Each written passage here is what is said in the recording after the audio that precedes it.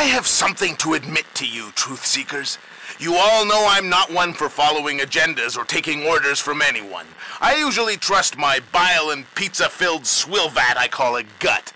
That's why I'm forced to make a confession to you all. Steve, as demonically brilliant as he might be, was not solely responsible for hacking into this site.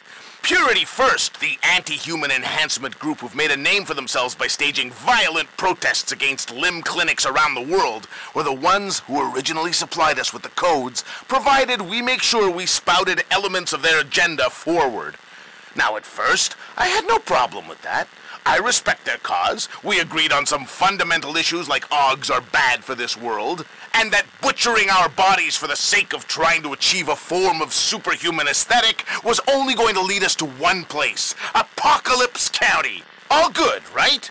Well, the more I started researching my friendly little sidekicks, the more I started asking questions. Sure, they seem like an honest insurrectionist group looking to overthrow this evil regime, but where were they getting their guns?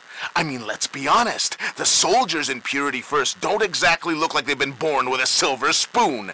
Their ranks are mostly made up of street kids and orphans turned rebels. Someone must be lining their pockets.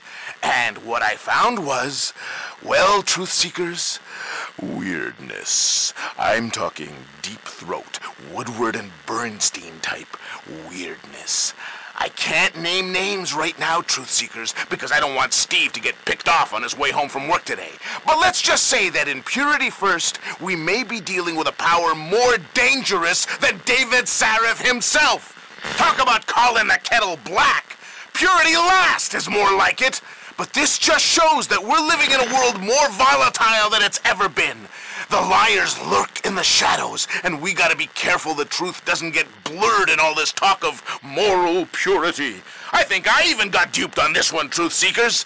But don't worry, we've still got plenty of hack codes to go around, so we'll definitely be back on this site next week. Don't forget to log on.